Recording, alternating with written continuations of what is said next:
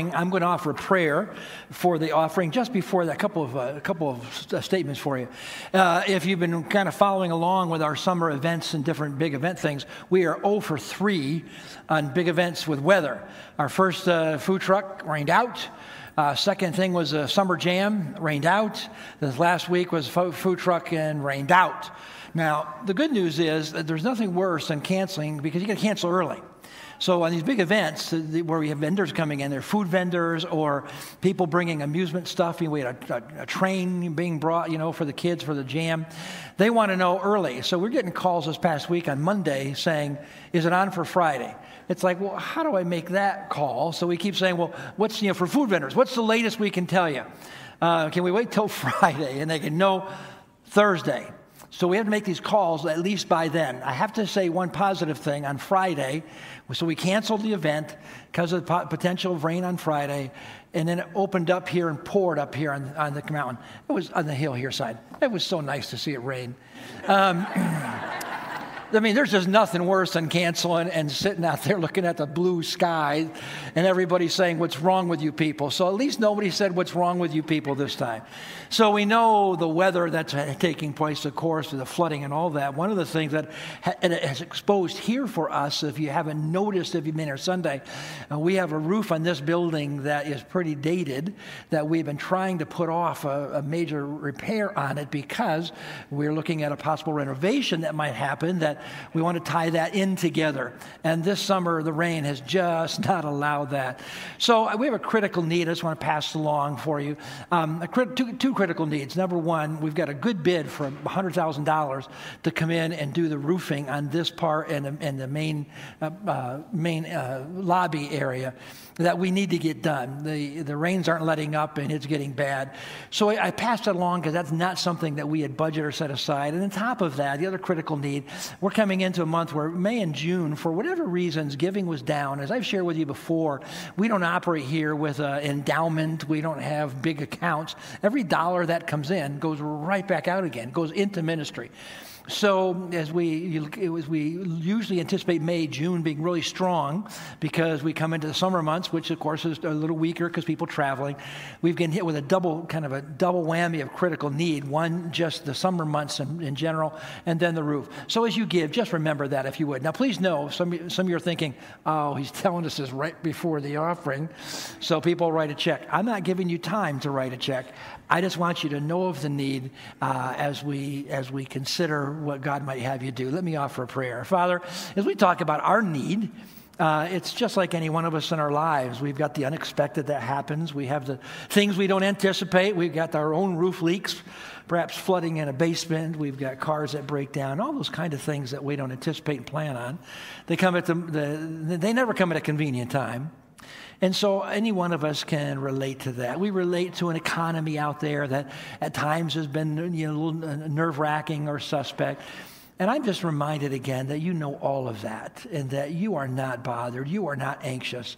Remind us that as we put our faith and trust in you, as we give to you, that one of your promises in return is that we give to you and you meet our every need.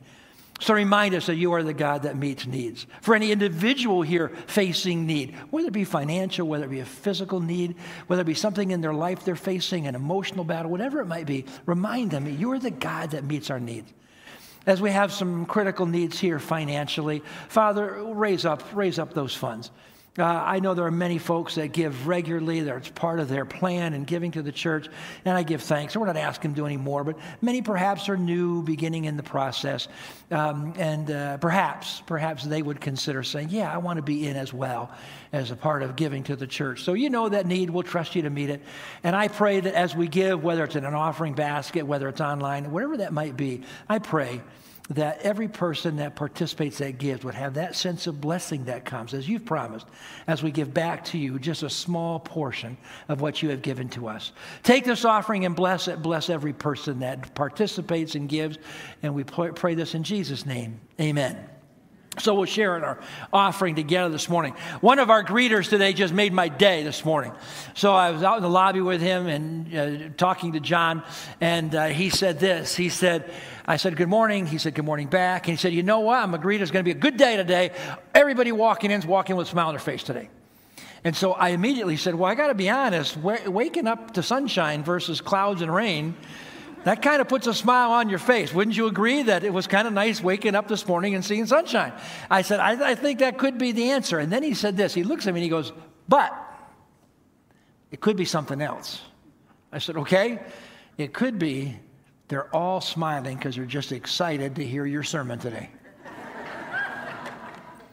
I said, John, I don't believe that, and neither do you, but I'm going with that. I'm going with that. This morning, we're going to be continuing in our series called 7 Steps. We're talking about what's our plan, what's the Essex Alliance Church plan. Now, we have a purpose statement. I've shared that with you. The church has a purpose statement. The purpose of Essex Alliance Church is to help people become followers of Jesus, help more people become followers of Jesus, and help people become better followers of Jesus. It's a pretty straightforward purpose. But the key is the purpose isn't enough. All sorts of people can tell you the purpose of the church, but that doesn't mean necessarily anything because it has to somehow then get translated in. But what's the plan?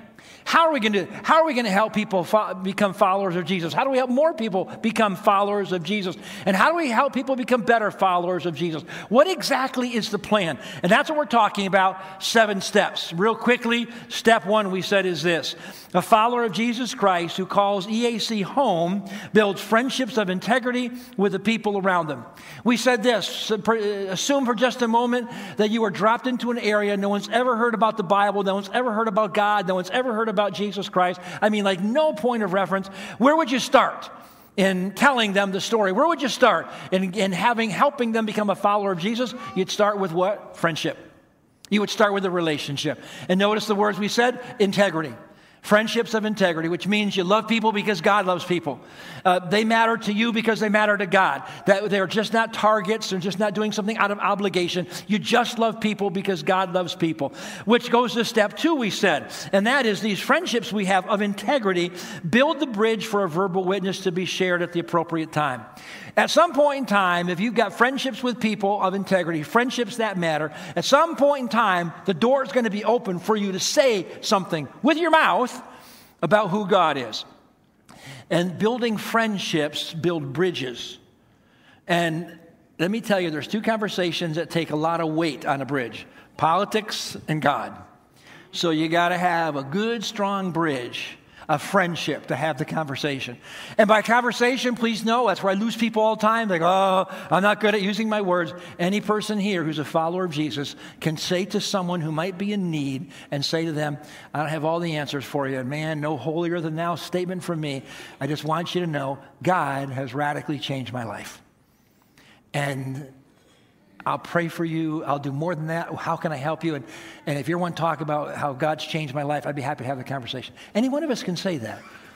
But we also learned this, is after you have that moment, for most people, the response is one of, okay. The one response is, thank you very much. Don't go any further. Dangerous territory. So we said, then what do we do? Well, that brings us into step 3. In step 3, we said this, at their timing, the friend is brought to an event or a church service that's designed with both them and with you in mind. There they'll find an event or a service that's relevant, practical, temporary, done with excellence, allowing them all the time they need to decide what to do with Jesus. We said that the next step along the way is that we provide for you services or events where you can invite someone to come along. Now, Rain's taken care of many of our events so far, but we still have them. And we have a King's Brass coming up a Sunday where you can say, hey, we got some brass guys coming. You'd love to hear that. Cornrows. But an event where you can say, come with me. There's no pressure, nothing like that. But a place where you're going to find something that's done with excellence. You're going to find a service and an event that's done with them in mind, giving them time. Because here's the thing we know, and perhaps you're here this morning because a friend brought you.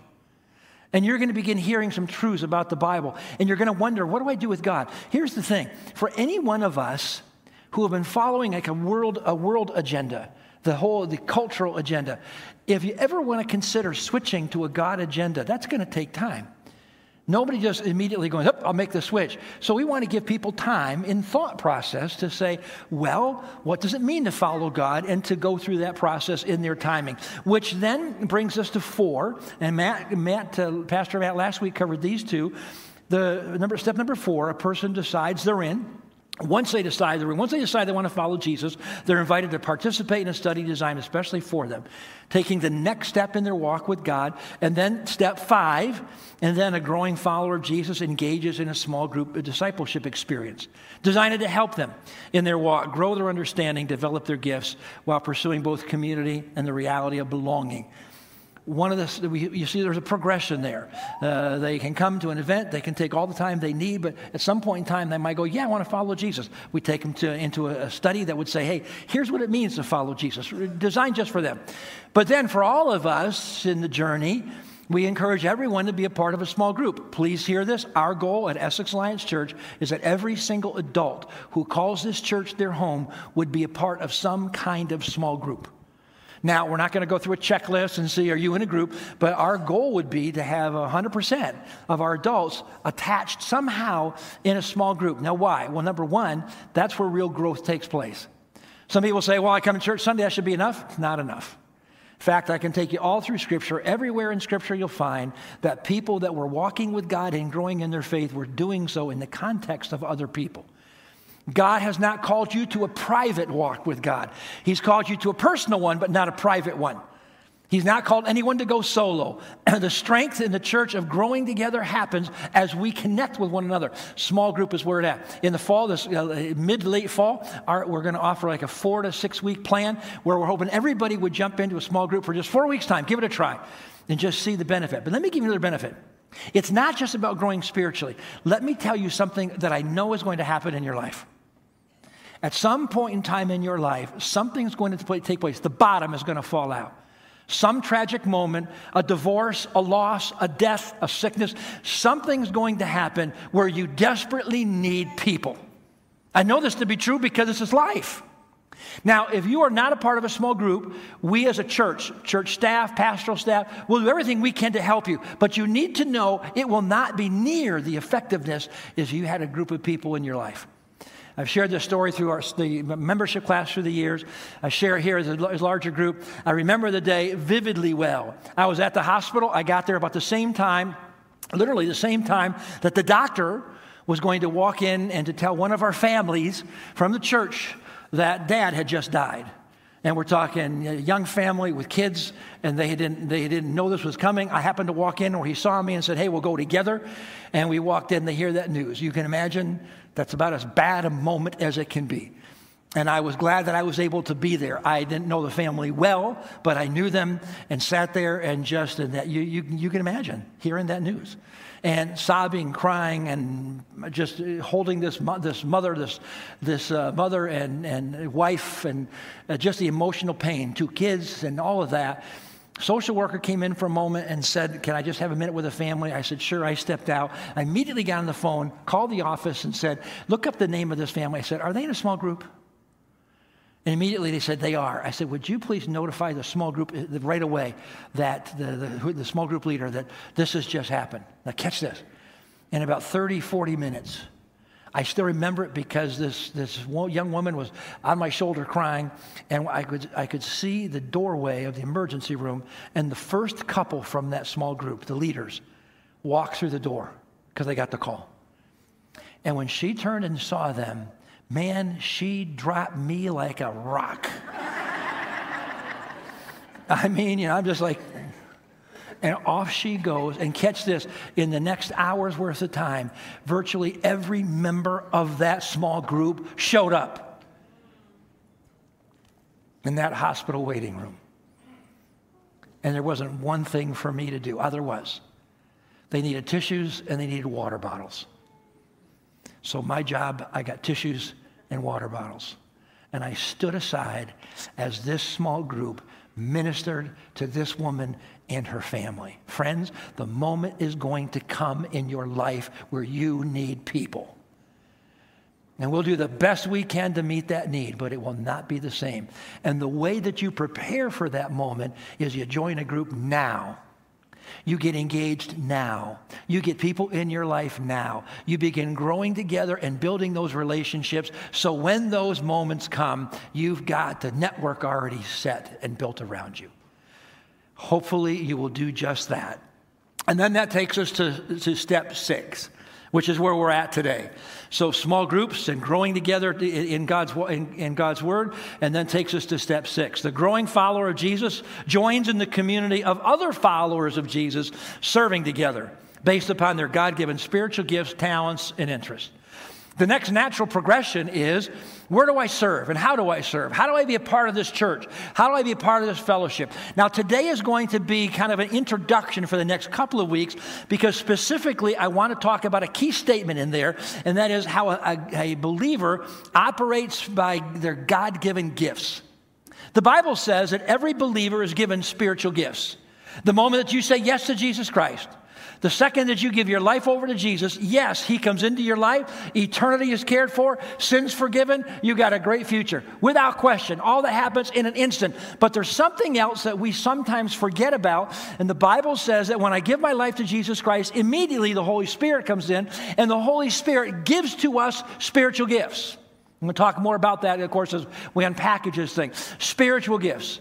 You have a spiritual gift. If you're a follower of Jesus Christ, you have been given spiritual gifts by God. They're there. Maybe you didn't know it. Maybe you didn't recognize it, but those gifts are there. I'm going to tell you a quick story. I grew up in the church. Faithfully attended church. We were as faithful as anyone could possibly be in the church. I went to a Christian college. I went to learn and train specifically to be a pastor. I knew that's what God had called me to do. I was in my first church. I was in our first church. I was the associate pastor. And I was asked to teach a class on spiritual gifts. That was my assignment. So it's not a thing where I can say, no, I don't think so. I was asked to teach a class on spiritual gifts. I went back to my office and immediately had a problem. The problem is I sat down, I'm going to teach this class on spiritual gifts. And the problem is this: even though I grew up in the church, I didn't know anything about spiritual gifts.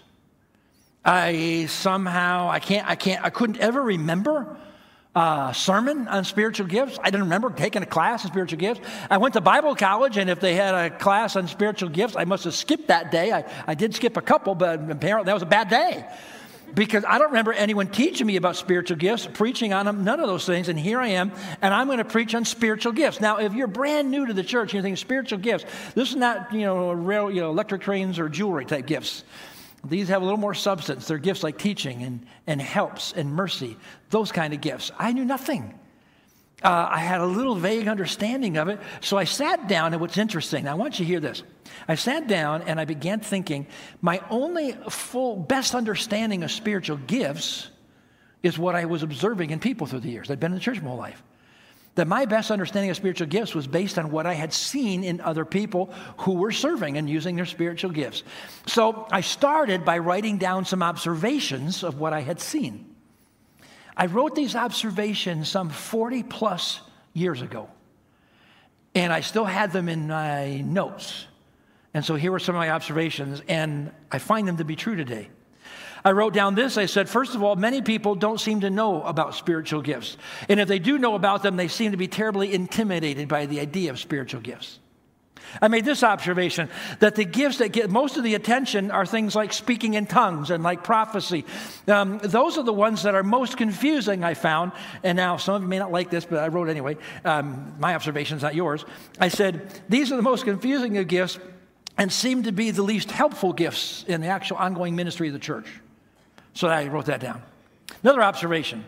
I said, for a lot of people, if they do know their spiritual gifts, they don't seem to use them. And I wrote something down that it seemed like about 80% of the church didn't seem to be exercising spiritual gifts. I observed this, on the positive side, that the people who knew what they should do and they understood what they could do and seemed to have the giftedness to do it, those people seemed to be the happiest people I'd seen in the church. They seemed to be the people with the most joy. I also made this observation about them, that the people that were using their gifts, my observation through the years, is not only were they the happiest, not only were they most content, not only were they most joyful, but they all seemed to have a sense of belonging. I didn't use that word. I said they had a sense of family. It seemed like all the people that were serving that were the most connected were the people that were serving. They seemed to be connected to people. They had friends. They had relationships. On the contrary, I made this observation, that the people that weren't seemed to be disconnected and didn't seem to be connected to the body. They, for whatever reason, seem to be on the outside. Now listen, friends, very carefully. A sense of warmth, a sense of belonging, a sense of connection, a sense of being a part of a team, a sense of being a part of a group of people that are living on purpose. And with that, the satisfaction and fulfillment that comes. That's exactly the experience God wants for your life. That's exactly how God wants you to feel. That's exactly what God wants you to experience as you walk through this life. A sense of warmth, a sense of belonging, a sense of commitment, a sense of contentment and fulfillment. That's what God wants for you. Let me give you a personal story. I was 23 years old. In our first church, I was the associate pastor of youth, children, adults, discipleship, young adults, and anything else they could find at any given time. Now, please know that they weren't being mean to me. When Diane and I went to our first church, we knew that I was called to be a lead pastor. And I was going on staff, and I told them up front, for 3 years. I said, I'll give you 3 years. I know God's calling me lead pastor, but in these 3 years, give me every job you can. Now, this was not my own wisdom. I had a professor speak into my life, and he said, listen, do everything you can. I sat down and said, give me children's, give me discipleship, give me young, give it to me all. It's only for 3 years. You can do about anything for a 3 years period of time. But I told him right up front, I'll work hard for you, but in 3 years I'll be leaving to go pastor my own church, but I want the experience. I want one day to be someplace and not have someone say, well, you never did this. I want to say, yeah, I did. So they gave me everything. I had it. I laid it all out. Shortly after that, the senior pastor left. I thought he'd be there for a while. Senior pastor left, and they came to me and said, listen, you're here. Would you preach every Sunday? Because if you'll fill the pulpit every Sunday, they don't have to go try to find someone to preach, and that just makes it easier and more, gives them time to search. And so I became the interim pastor. I said, sure, I'll do that. So now I'm preaching every Sunday. Man, I worked hard at that. I worked hard at preaching because Sundays were coming. And so Sundays seemed like they came every 2 or 3 days, I have to be honest with you. It seemed like, we went from Sunday, Monday, Tuesday, Sunday, Monday. It just seemed that's the way that it went. It seemed like I couldn't get it done ready, and it would be. So I would be speaking and working and studying. And the other thing that would bother me is it dawned on me, I'm young. I'm 23 years old. And here, think about this. So I'm going to get to preach, and virtually everyone in the church knows more than me. That's a very unique feeling, especially life experiences. I got to remember when I was 12 years old. Big deal. I'm preaching to people who go, I can't even remember when I was 12 years old, and that's my whole bandwidth of experience. Everyone there knew more, experienced more, and I'm up there preaching. I get up every week. I'd go back Monday, start all over again, and start studying. I'd put my time in, and I was always afraid that I'd get up and they didn't think I'd put enough time in. So if I didn't have enough content, I'd just preach longer. I've kept that going today, just so you know. I've never broken that habit. But I'd get ready, and it would seem like here's Sunday, and I get up there, I preach again. I get up, and admittedly, I was working at it. But it didn't seem like work, but I was putting my time in. And then one Sunday, I got done preaching. It was a day that didn't go exceptionally well. And I got to be honest, there are days preaching, and I've learned this through the years, there are days when I'll get up preaching, okay, transparency, hidden secrets here. There are days when I get up preaching, and I get done, and I go, man, you were good. And those are the days I fall flat on my face. Just empty. Because it's not about me being good.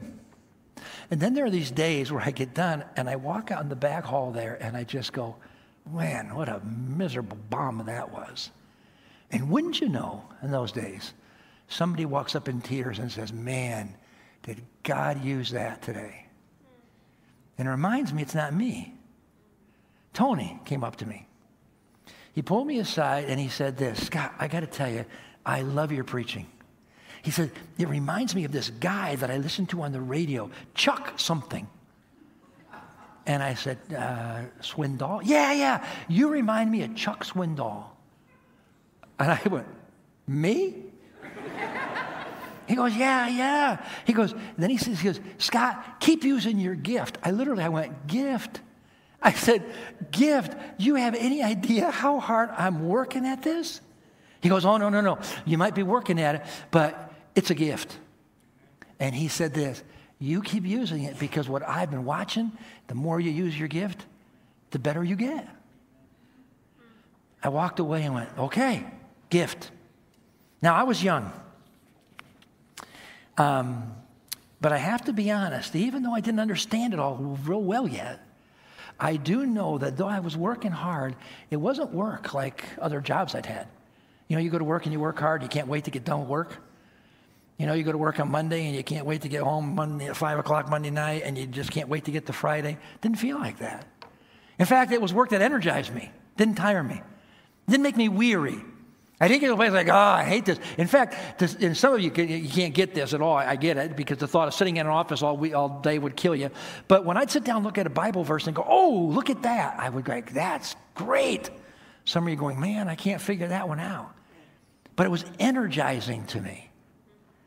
I can't hardly tell you the sense of fulfillment that I got from that.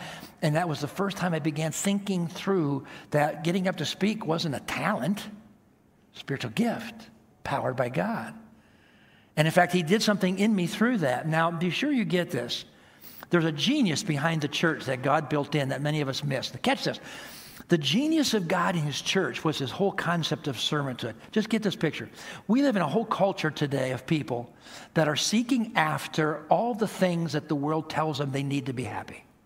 We are living in a culture today full of people who will go out after all of the things that the world says you need, and yet they still don't have real purpose. They still don't have that real cause or fulfillment to live by. They have a bunch of causes, but they go from cause to cause to cause to cause.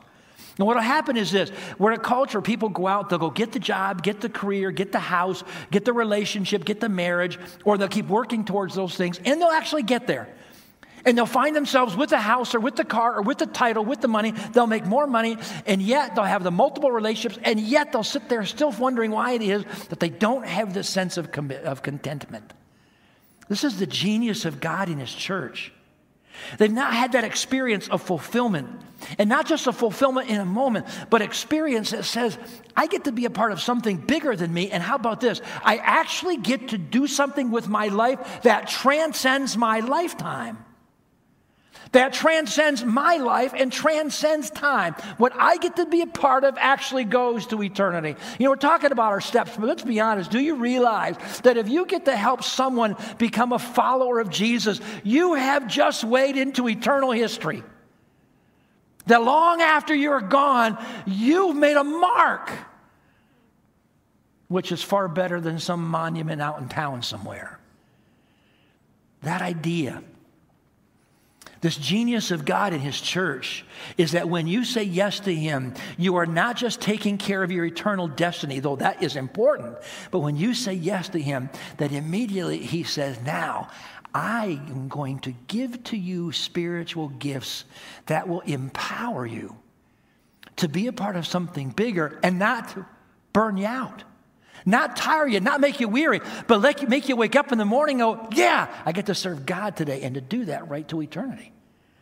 Friends, if you've never experienced that thrill, if you've never used your God-given spiritual gifts in serving, then you have yet to live. So what are these gifts? Apostle Paul begins to give us some basic descriptions in chapter 12 of 1 Corinthians. So here's our first text, 1 Corinthians chapter 12, verse 1. Now, dear brothers and sisters, regarding your question about the special abilities the Spirit gives us, I don't want you to misunderstand this. You know that when you were still pagans, you were led astray and swept along in worshiping speechless idols. So I want you to know that no one speaking by the Spirit of God will curse Jesus, and no one can say Jesus is Lord except by the Spirit. There are different kinds of spiritual gifts, but the same Spirit is the source of them all. There are different kinds of service, but we serve the same Lord. God works in different ways, but it's the same God who does the work in all of us. A spiritual gift is given to each of us so that we can help each other. So Paul begins, let's start breaking some things down. Paul begins by saying brothers and sisters. Who do you call brothers and sisters? You can call people in your family brothers and sisters. First thing you want to know about spiritual gifts. Spiritual gifts are for the family of God. Spiritual gifts are not given to everyone. They are only given to those people who are the followers of Jesus, the families of God, the brothers and sisters. They are not given to the world. They're given in the church. And he says this, he says, now I know you got a lot of questions because they've been asking Paul some questions. And then he says this, and I don't want you to be confused because the spiritual gifts can be confusing. Now, on top of that, there's some confusion taking place because what's happening in the church in Corinth. So what happens is he says to them, listen, before you were a follower of Jesus, you were kind of led astray and didn't know how to tell what was truth and what was not truth. Well, the same problem was taking place because in the church in Corinth, there were people there who claimed to be followers of Jesus who were living abhorrent lifestyles. There were people there who claimed to be a follower of Jesus but would be cursing Jesus. They would claim to be having the gifts of the Spirit, but they actually were faking the gifts, if you will, making them look like they were God's gifts. People that were claiming to be gifted by God, but whose lives did not reflect at all the Spirit of God. So it's creating all sorts of confusion because you have these people that are making these statements like they're God's people, but they're not living accordingly. So the people, the genuine followers of Jesus, are just confused about these spiritual gifts. Paul says, I want you to explain a couple things to you. He says, first of all, verse 4, he says there's different spiritual gifts, but the same Spirit. Then he says, verse 5, he says there's different acts of service. You're going to serve differently, but just so you know, you're serving the same Lord, and you're going to see God work in different ways, but it's still the same God doing the work. Put them all together, it means this. In the body of Christ is going to be so diverse. Different people look at us all with different gifts. All with different places to serve, all working differently. We're supposed to be diverse. It's supposed to look different. And he says, that's the picture that I want you to get as we begin in this picture of diversity, but it's all God doing all of the work. And then he says a key statement in verse 7. He says in verse 7, a spiritual gift is given to each of us. There's the key statement. A spiritual gift is given to each of us so we can help each other. Notice the key part, each of us. If you are a follower of Jesus Christ, God has given you a spiritual gift. It's been given to every single one of us. Every true follower of Jesus has at least a spiritual gift, sometimes multiple spiritual gifts, all for the common good. Now listen carefully. God wants His church to be a growing, flourishing, nurturing, vital group of believers. And so He has gifted each of us, you and me, with spiritual gifts. And He's counting on us together to use those gifts. So each of us have been given a gift. Immediately you go, ooh, wonder what mine is. Well, my hope is in these couple of weeks, if you don't know that, we'll help you discover that. I would also say, when you say each of us is given a spiritual gift, a lot of us kind of go into that mode of, ooh, do I get to pick? Well, we'll see here momentarily about that. If you're not using your spiritual gifts, you're robbing us. Now, catch this key thing. It says that everyone's been given a gift for the purpose of the common good, for the purpose of building the church. So I have come to accept, there's no bragging here, there's no boasting, it's all God. I mean that so sincerely. I learn that more and more every day. But I have a gift in preaching and teaching. My gift that God's given me for preaching and teaching was not given for me. See, spiritual gifts are given to us for the benefit of others. My spiritual gift of preaching and teaching is given to me for you. Your spiritual gift is given to you for me, for us. So here's the question. Are you robbing us? Are you sitting here each week going, I love the church, but I'm not using my spiritual gifts? According to Scripture, then you're robbing us of the gift because God didn't give you this gift for you. He gave you this gift for me. Don't you rob me of my gift. We serve together in that way. That's the picture we need to get. We use our gifts together. Now, keep going. So now in verses 8 through 10, Paul begins to get a list of things. We're going to look at those lists next week. But jump down to verse 11. 1 Corinthians 12, verse 11. He said, it's the one and only Spirit who distributes all of these gifts. He alone decides which gift each person should have. He makes that choice. The human body has many parts, but the many parts make up the one whole body. So it is with the body of Christ. Some of us are Jews, some of us are Gentiles, some are slaves, some are free, but we have all been baptized into one body by one Spirit, and we all share the same Spirit. Yes, the body has many parts, not just one part.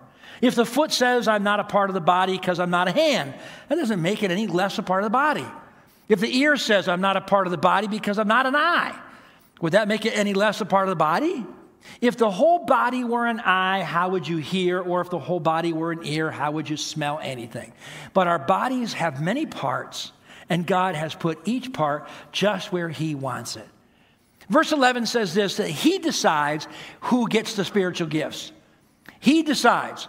It's not up to you. It's not for us to plead and to beg. It's not for us to pout. Oh, I got that one. Oh, I didn't get that one. Someone else got it. And that's how it works.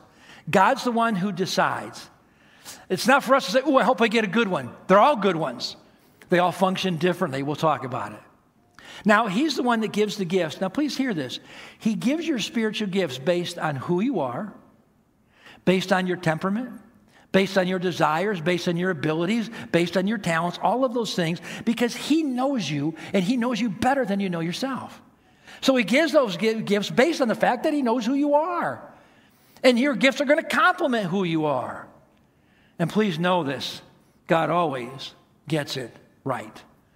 Just a side note for you, a little free nugget in the sermon. You know, there are things in life that happen to us, and we wonder, God, what are you doing? You ever have those moments? God, I can't figure out what you're doing here. I can't figure out how this is part of the plan. Do you know that when you get to stand before God one day, here's the one key thing you're going to see. You're going to see that God has always gotten it just right. He's always got it right.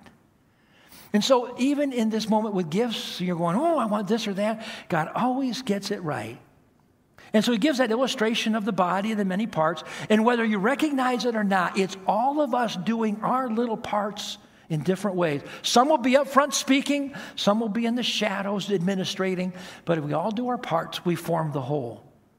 So let's pause for a quick second. Let me give you a definition of what a spiritual gift is. Because I don't ever remember in my church that anyone defining it. So let me give you a definition. I'll put it on the screen for you. What is a spiritual gift? A spiritual gift is a divine enablement. It's a God-given ability that God gives to each of his people in order to involve them in the advancement of his purposes. A spiritual gift is this God-given ability. It's been given by God, by his Holy Spirit. He gives it to each of his people so that we can be involved in God's plan and in God's purposes, but not just involved, empowered to be a part of his plan and purposes. Not working out of obligation, not working, hoping I can get through this, not working, hoping that I don't get burned out, but he can involve you in his plan and purposes, and he gives you the strength in which to do that. So the question comes up is, well, what's the difference then between spiritual gifts and talents or abilities? Because let's be honest, we see all sorts of people in our lives where we go, oh, they are so gifted. Some of you sports people watch sports, you'll see some great athlete, go, oh, man, so gifted. Jordan, man, he was one gifted basketball player. You'll see a football player. You'll see a musician, and you go, oh, so gifted. We're probably using those words a little loosely from a spiritual side, but what is the difference? Now, to be sure, if God is the giver of all good gifts, and he is, then every talent and ability, anything good you see has been given by God. But more specifically, here's a key difference, a couple of differences. First thing is this, spiritual gifts are not given to all people. They are given to the church. That's the one difference. They're given to the church. But here's the key difference. Key difference. There are lots of naturally talented people all around us. Only followers of Jesus get spiritual gifts. But here we go. Natural talents glorify individuals. Natural talents glorify the individual. A person with great natural talent, the talent points to their ability, the talent points to their greatness, the talent points to their talent. Their abilities all point to them and glorify them. Even the most humble of them, their talents all point back to them. Difference between spiritual gifts, when used properly, all point to God. Natural talents, it's all about us, me. Spiritual gifts, all about him. Let me give you a story. A couple years ago, Diane and I, were invited, but it was kind of required for us to be at a dedication of a Steinway piano that was given to the university that I was the chairman of the board there. And this is a Steinway Grand donated. This is as big as it gets. A Steinway Grand donated by Steinway of New York City to our school, which is also in New York City. It was a pretty big deal. And in fact, this particular piano was being donated to us. And on top of that, this piano actually had a book written about it. I mean, how many people have books written about them, let alone pianos written about them? And so it kind of caught my attention. Well, here's the story. A writer, New York City writer, had decided he wanted to follow the life of a Steinway piano. Apparently, he really was struggling for material. So he went to work, and he went to Steinway, and he picked a piano. Because don't forget, every creation of Steinway has got its own magic number and all those pieces. So he followed the production of this piano, and then followed all the places that it went, all the concerts. Because whenever you see a big concert and there's a Steinway piano on stage, they don't typically own that. They contact Steinway, and they have an arsenal of pianos for these things. So he followed and wrote about all the places where this piano had been, not knowing eventually this piano was going to be given to us. So there's a book that went with it. So he's there at this gathering. All sorts of dignitaries are there. And Steinway is there. And Steinway, of course, they're doing the donation. They have brought with them all their Steinway artists. Kind of a side note, the piano is so big that it was donated to the school, but they couldn't figure out how to get it up because you're in New York City, a 22-story floor building. They couldn't figure out how to get it to the music floor. It didn't fit in anything, and you couldn't take it apart. One of our guys, active genius, he looked at it and he said, I wonder if we can get someone that can lower the elevator below the doors, then open the doors, and maybe we could put the piano on top of the elevator instead of in the elevator. And of course, as he's thinking about these things, and we probably shouldn't tell any inspectors that we're thinking about this. And so they did just that. And they did it and got it up, got it off, and got it in. Night is there, here we are. I was asked as the chairman of the board, would I close in prayer? Would I give a closing prayer when the night is over, dedicating this piano on a prayer of thanksgiving? I said, sure, I'll be happy to do that. And so they introduced all these people, and then there's about 6 Steinway artists. These are people from the church. 6 Steinway are all there to all play the piano. So they're all introduced, they play their thing. About 3/4 through the concert, and it wasn't very long, I'm thinking about I have to pray, and I'm thinking, what should I pray? I mean, I've prayed for a lot of things. I don't think I've ever prayed for a dedication of a piano, so this is a new one. And I'm thinking, well, how should I pray? And then I'm also thinking, but I have to, this is kind of leaving me empty. You know, from just the night, it's not really, so I'm getting a little nervous, got to know how to pray. And then I think to myself, Scott, stop it, you're a professional prayer. You know, you're the guy. People, I mean, you walk into the room, they go, oh, would you pray? Because you're the pastor. Yeah, I can pray at the drop of a hat. You name a topic, I'll pray for it. But you need to know something, though some of you think, professional prayer. I don't professionally pray because prayer is more than just words. So I don't just rattle off something. So as I'm sitting there thinking, I got to come up with something because I'm not going to get up there and just pray empty words. So I'm sitting there, I'm thinking, you know, I can get there. I can get to the fact, this is a great gift. Thank you, Steinway. And, you know, please use this piano for your kingdom. You know, I can get there. So I'm okay. And then there's 2 artists left. One guy gets done, and they introduce the last one. The last person that plays is not a Steinway artist. He's a student from the college. Sophomore, young Christian kid. Black kid plays a piano in his very large black church that he attends, and he plays the piano on their worship team. And he sits down and he begins to play. Now, you need to know, up to this point, there's not one song anyone played that I knew. Nothing I recognized. All wonderful pieces of art, but I didn't recognize one. He gets up, doesn't play anything I know or recognize or have ever heard. I say it's important because you know how that goes, right? You can sit there and not hear something you don't know, and you kind of go, yeah, and then you play something you know. You love it just because you actually know it. I didn't know it. And he starts playing. And at one point, I kind of my eyes closed, and he's playing. Next thing I know, I got tears going down my face. And then it hits me.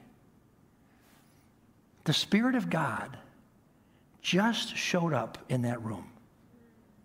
And some of you are saying, oh, what did that look like? No, the windows didn't fog over. There wasn't a mist in the room. There weren't flames of fire. It was evident of God's presence. The room was strangely silent except for the piano. You think, well, how is that different than before? I don't know, but it was. And then I looked around the room and I saw people with tears going down their face. I mean, school people that knew Jesus, people that didn't know Jesus. God showed up. Why? Because a young man did not play the piano with his talent, but a spiritual gift was being demonstrated in that room. And all of a sudden, it was easy to pray.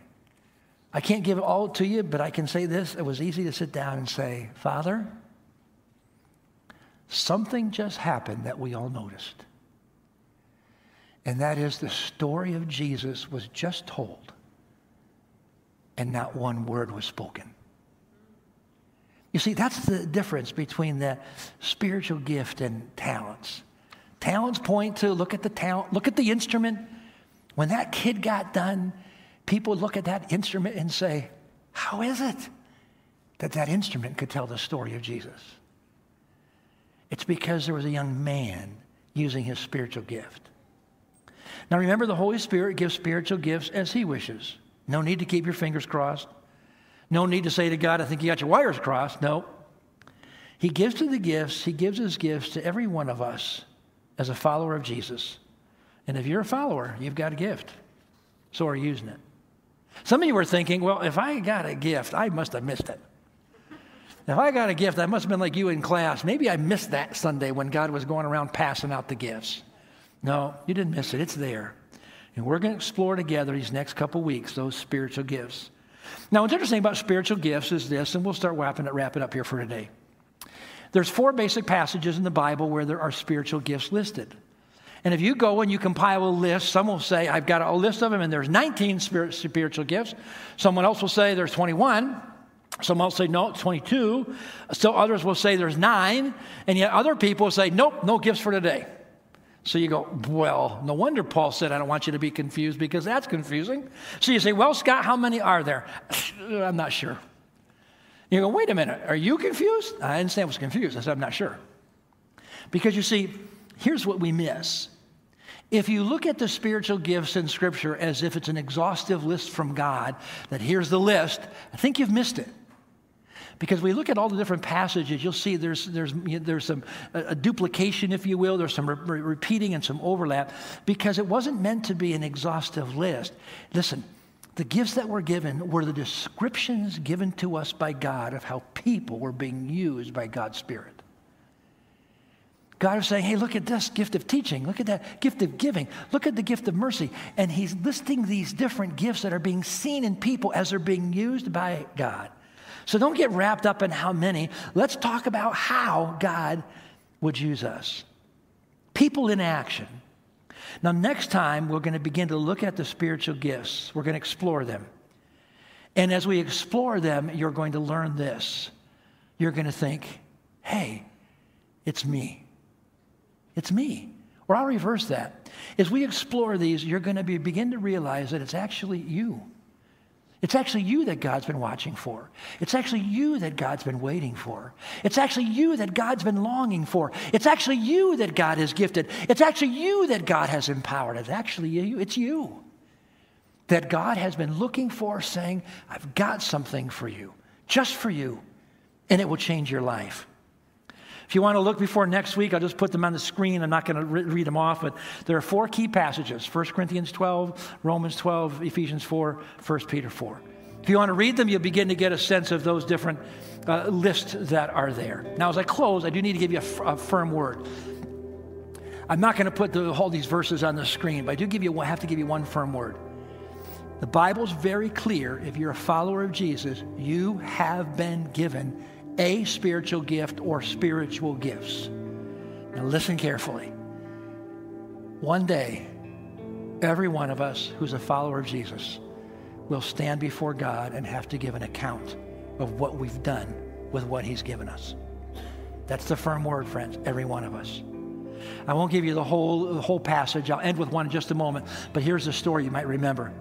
It's actually found in Matthew chapter 25. And it's the story of the master. Remember, the master's going to go away, calls 3 of his servants together, and he said, I'm going to give to you 5 talents of gold. That was a measurement of gold. 5 talents. I like the word talents there, right? 5 talents of gold. I'm going to give another one 2 talents of gold, and you 1 talent of gold. I'm going to go away. These are my gifts. These are my things to you, but you use them.